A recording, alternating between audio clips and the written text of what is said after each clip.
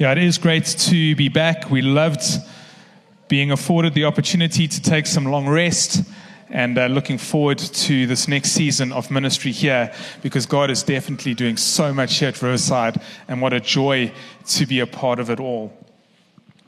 So it was the day of my 21st birthday, and it was a wonderful day celebrating, surrounded by family, and that night we had a braai at my house, and my friends were all around, and just towards the end, my parents handed me an envelope. And I opened up the envelope, and inside that envelope was a car key. And I was blessed beyond imagine by receiving a car on my birthday, my 21st birthday. It was this wonderful, incredible white Corsa utility bakkie. And as a young 21-year-old male, having this Corsa bakkie with a canopy, to say that I felt like $1 million is an understatement. Holding these car keys, having a vehicle, just this incredible freedom to be able to get out and to drive and to have my own wheels. It's not everyone's story, but for me, it was just incredible. And then a couple months later, in the parking lot, I saw that there was this dent in the passenger door. Now, we know that experience as well, right?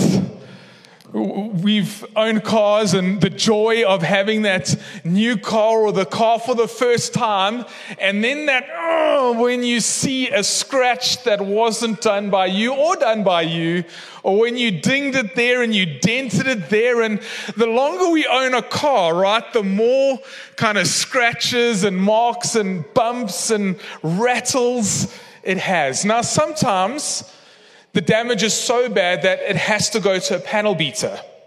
And then that's great, because what does the panel beater say to you afterwards? It's about as good as new. And then we're happy because you look it over and you can see all those marks are gone, and it's kind of back to how we like it, until the kids in the car next to us open the door too hard in the parking lot, and all those dents and scratches kind of start again. And you know what I'm talking about, because if you have a vehicle, it is this constant maintenance issue of, you hit a pothole, so now your wheel alignment's out, and, somebody doesn't watch their trolley, and your wife drives your car for the afternoon. Yeah. She's watching online. Sorry, love. This is what happens with our vehicles. Sometimes we can't control what happens to it. But our lives are a lot like our cars. Because we can't get through the complexity of life today without a whole string of dents and bruises and scratches and knocks along the way. Sometimes it's so significant that we need to go for some real soul panel beating, and I'm so glad that we have therapy and people to help us navigate some of the complexities of life. And so we're starting this new series called Identity. And there's a real play on those words, because to be human is to take dents.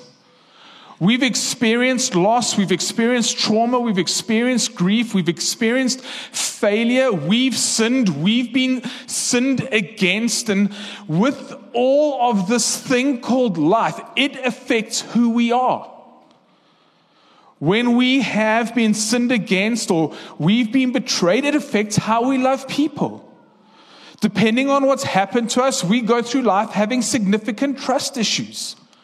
All of these dents and dings and bashes dictate how we engage with other people, and we have these identities. Think about all the fear that comes with this life. But many of us in this room, we love Jesus. And so we live in this flux and tension of what a biblical worldview says we are, and how the Bible dictates and tells us who we are in God through the work of Jesus Christ, And the tension is, well, I'm a male, a husband, I'm an employee, I live in Johannesburg in 2022, and all that goes with those fears and pressures and all that I've kind of gone through in this life, and I stand in these two tensions. This is what the Bible says I am and who I am. And this is kind of how I think about life and experiences and what I do with everything that has happened to me and shaped who I am. And this is one of those Sundays where I can maybe seem like a big hypocrite, but I live in this tension every single day. I live in the tension where I know, and we're going to look at the truth of what God's word says I am and shapes and talks about my identity. And then the battles I live with every single day in who I am and what I've been through and how that impacts on everybody in my life. And I think many of us will find that that's the same for us. That we live with the tension. How do I live with what God says I am in Christ? But with all my very real lived experiences and all the dents and crashes I've been through that have really damaged and dented my soul. And so we're going to kind of set that up this morning. And then over the next few weeks, we're going to kind of narrow that down into some nice specifics that hopefully will equip us. Because I really think that as we are on this discipleship journey as a church, this is one area that will really springboard you into maturity. That if you're wanting to really grab hold of your faith and make some significant gains, living more in the reality and the truth of who God says I am versus going to the way the world deals with all their insecurities and fears and doubts and failures and loss and grief and trauma, and moving more into staying here with how God encourages us around that is going to be very helpful for your walk and growing in the Lord. So to start that off, we're going to be in Romans 8 this morning. So why don't you find that in maybe your paperback or on your phone, but we're going to be Romans 8 verse 14 this morning. Now I know it's hard to jump into the middle of a book and kind of pick that up, but just some very brief context as you're finding that. Romans was a letter written to church members in the city of Rome, hence the book Romans. It was written by someone called Paul, or you know him as the Apostle Paul, wrote most of our New Testament letters. And this is one where he's writing to encourage the church. Paul was a church leader, a missionary. He went through most of Asia Minor, taking the gospel to those who had never heard it before. He started churches, he raised up leaders and elders, and then moved on to the next place, and often writing back to them some wonderful encouragement to those churches, which gives us so much of our New Testament. Romans, a little bit different. Paul had never been to this church before, but because of the work he was doing towards the east in Asia Minor, he was finished with that, and he was wanting to kind of go west and looking for a new base of operations. And so he's writing to this church, kind of explaining who he is and writing a wonderful unpacking of the truth of the gospel for them. And so when we're jumping into Romans 8, he's busy giving this wonderful unpacking of all the truths of the gospel. There's an American pastor by the name of Mark Driscoll, and I love his description of the gospel, and I often use it, where he calls the gospel a multifaceted diamond, where it is this one thing, but if you look at it like this and you go, oh wow, look how beautiful that is, and then you turn it a little bit more and you see another facet of it that's maybe a slightly different unpacking of it, and you go, wow, that's so beautiful, and you know, you can just keep looking at it from all these different angles and just be blown away by it. And this is what Romans 8 is. This is going to be our truth, our identity established for us by the work of Jesus. And it's this incredible facet of the diamond called the gospel. So let's actually just dive in and read. We're going to read from verse 14 to 17. And I love this. This is such an incredible declaration of truth for us as followers of Jesus. So for those who are led by the Spirit of God are the children of God. The Spirit you receive does not make you slaves so that you live in fear again. Rather, the Spirit you received brought about your adoption to sonship. And by him we cry, Abba, Father. The Spirit himself testifies with our spirit that we are God's children. Now, if we are children, then we are heirs, heirs of God and co-heirs with Christ, if indeed we share in his sufferings, in order that we may also share in his glory. So again, there's a whole bunch of stuff in this passage, and I like to think of this passage like a set of dominoes. You know, when you line up all the dominoes and then you tap the one and then they kind of all fall down and it sets this chain event. And I love this. So here, there's about 8 things that we observe in this passage. Let's just run through them because these incredible knock-on effects for us. So if we're led by the Spirit, Paul's language for those who've come to faith in Jesus, trusted his work on the cross. If you are led by the Spirit, you are children of God, not slaves so that you live in fear, but the Spirit that brought about your adoption to sonship. The result of that is we get to cry, Abba, Father. I'll get to that in a minute. We get the Spirit testifying to our spirit that we are God's children.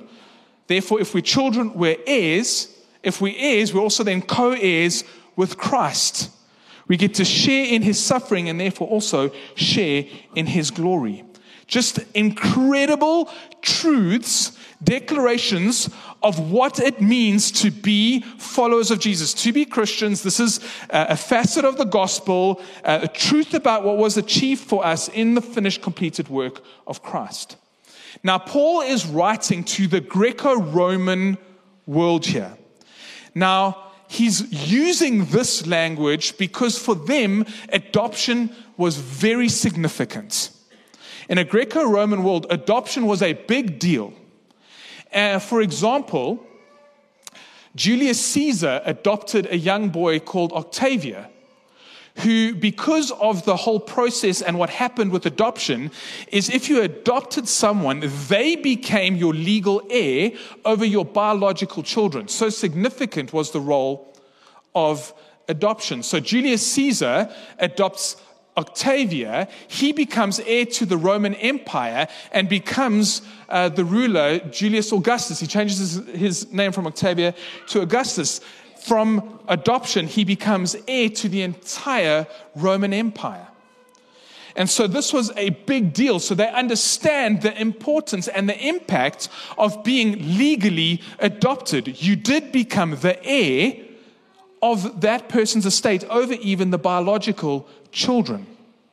So when they understand this language, the Spirit brings about our adoption. For them, they're understanding this legal process. Now, we don't have papers to show that, I'm adopted by the creator of the universe. We have something a little bit more significant than that, the Spirit of God that brings about our adoption, that even testifies to our spirits that we are God's children. And this is a big deal. Because one of the impacts of this, and this is why we're speaking to identity, is that I'm not a slave. And again, Roman culture, slavery, big deal, very clear understanding of what a slave is. I'm not a slave to sin. I'm not living in that anymore. I've trusted Jesus. So the result is the Spirit has brought about my adoption. I'm not a slave. I am a child of God. I get to cry, Abba, Father. Now, that word Abba is the word dad, right? It's got this understanding of intimacy. You don't get to just call anybody dad. In fact, there are only 2 children who get to call me dad. That's a very personal, intimate relationship that I have with my 2 children. And what this is establishing for us in this construct that is showing us in the truth about my identity is that I now, because of my adoption by the Spirit, or brought about my adoption as a physical child of God, I now get to cry out, Abba. I get to go, Dad. So this image is just so amazing for me. My daughter's 6, her name's Edith, and she sometimes gets scared with loud noises. And she was out in the garden, and a car drove past, and its trailer unhooked and hit the road.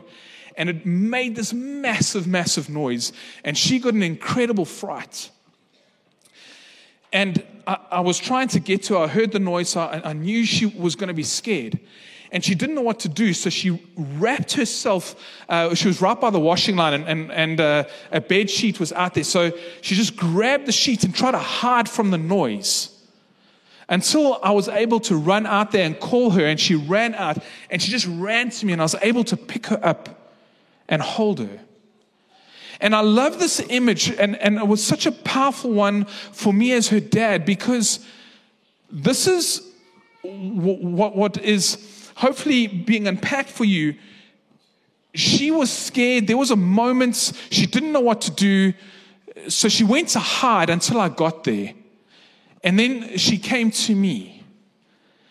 And this is what I mean by our biblical identity that is established for us, is that in this crazy thing called life, where I'm getting dented all over the place with just the pressure and the fear and the life of what it means to get through a day and a week in our country at the moment, is my identity. The truth is, I do life as a child of God.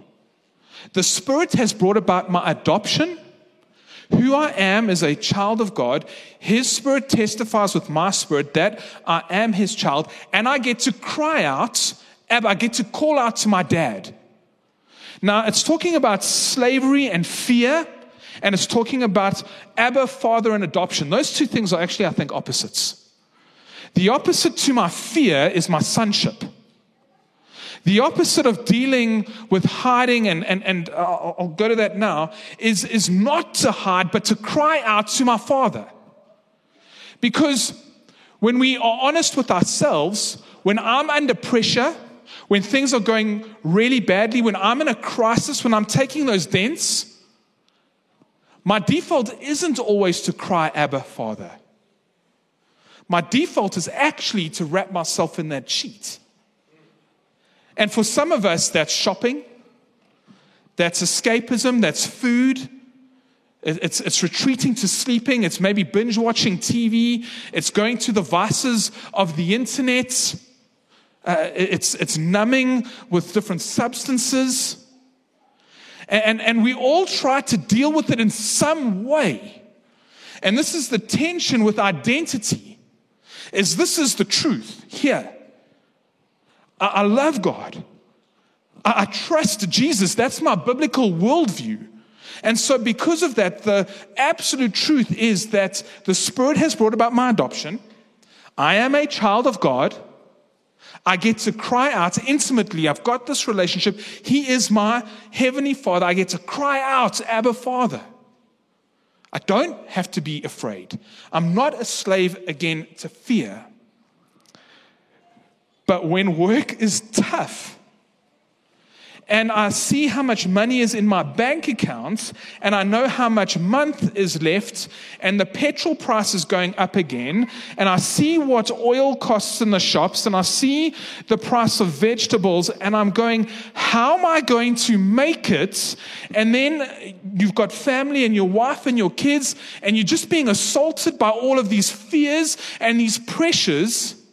We're always going to be wanting to go and hide and deal with things in maybe unhelpful ways, because they almost feel immediate, that we get some kind of emotional high from maybe eating something that brings us comfort, or numbing with all that TV. But it doesn't satisfy, and it doesn't deal with all of that. Now, I love what this says in Jeremiah 2, verse 13. And this is a constant struggle for God's people. This is what Jeremiah writes to the Israelites. My people have committed two sins. They have forsaken me, the spring of living water, and they've dug their own cisterns, broken cisterns that don't hold water. And this is the tension that I find myself in, and I'm sure you find yourself in. Here's my identity established for me in Jesus. I get to cry out, Abba, Father, whenever anything is going wrong. Like how my daughter runs into my arms for safety, and this is a safe place for her, I have that same with my Heavenly Father. The one who spoke creation into being, the one who knows all things, the one who has established my eternity. That identity I get to live every single day. But as God's people, we're always doing this. Where we have Him, our Abba Father, this living water that we get to drink from daily, we go to our broken systems that don't hold water, that leave us still needing. And our prayer for this series is that you're going to start to realize in yourself where you've got those dents and where you run to broken systems, where you go to other things for comfort, to deal with your fear, instead of going to your Heavenly Father who says, call me Dad. The word there is cry. Cry, Abba, Father. When I laugh and we're feeling that pressure just like weighing down on our souls, and fear starts to rise in me, the solution to that is my identity, which is, God, I need you. Spirit, testify to my spirit today. I'm not feeling like your child right now. I'm feeling quite alone. I'm feeling quite afraid at what is going on in my life. Reassure me, please, Holy Spirit. Remind me of who I am in you. This is what we have available to us every second of every day for those of us who follow Jesus. The Spirit brought about our adoption. We are His children, and He invites us into that intimate relationship of Father. And I get to cry out to Him. There's no limits. Every second of every day, I have that Father who loves me, who went to the cross while I was still His enemy. He died on the cross in my place for my sin, and rose again victorious, and has established that relationship for me. And so I don't have to live in fear, right? I know that I do, and I have to remind myself, this is the tension, this is the flux. And this is our discipleship growth, is learning to stop going to all of these things that are broken systems that maybe help us in the moment, but don't deal with the problem. And instead, maybe your growth point this week is when you're afraid to not hide, to not numb, to not binge, but to cry out, Abba, Father. Instead of going to Netflix to numb your fear and to numb your pain and escape, is to actually take some time out and actually voice that to your Father who loves you and wants to bring peace into that situation, who wants to help remind you exactly who you are in Christ. The band's going to come up and they're going to minister to us in a song. And if you know the song, then sing along. But the words of the song go, I'm no longer a slave to fear. I am a child of God. It's an incredible declaration. And church, as we are starting this series on identity, I want to challenge you to this. I don't know what the dents are on your soul, and I don't know how you deal with some of the pains and the pressures that you're going through. But what I want to encourage you is to reframe your thinking and to go, actually, I can cry out, Abba, Father, and I can take my pain to Him.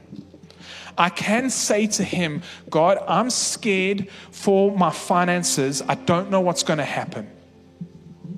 We can talk to Him about that.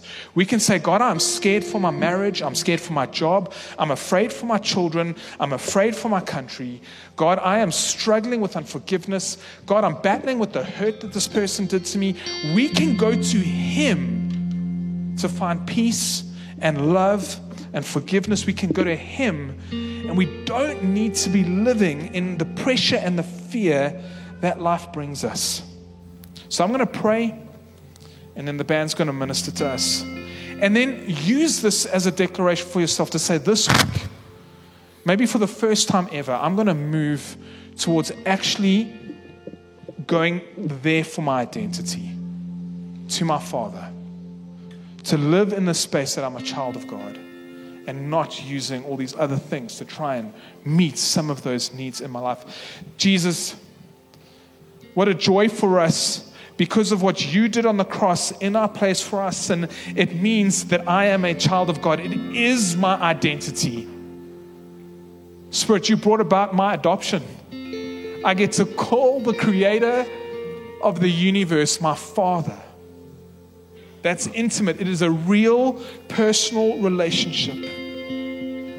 Thank you, Holy Spirit, that you testify to our spirits that we're children of God. And so, Holy Spirit, my prayer for every single one here and online, Holy Spirit, testify to their spirits. Help people feel your love and feel that adoption as children of God, knowing that personal relationship with you. And as we sing this declaration, God, I pray that you would help us to start laying our fears and our concerns and all our dents and worries at your feet, because we're not slaves to fear. We're children of God. We're your children. And so we're going to declare that to you. Amen.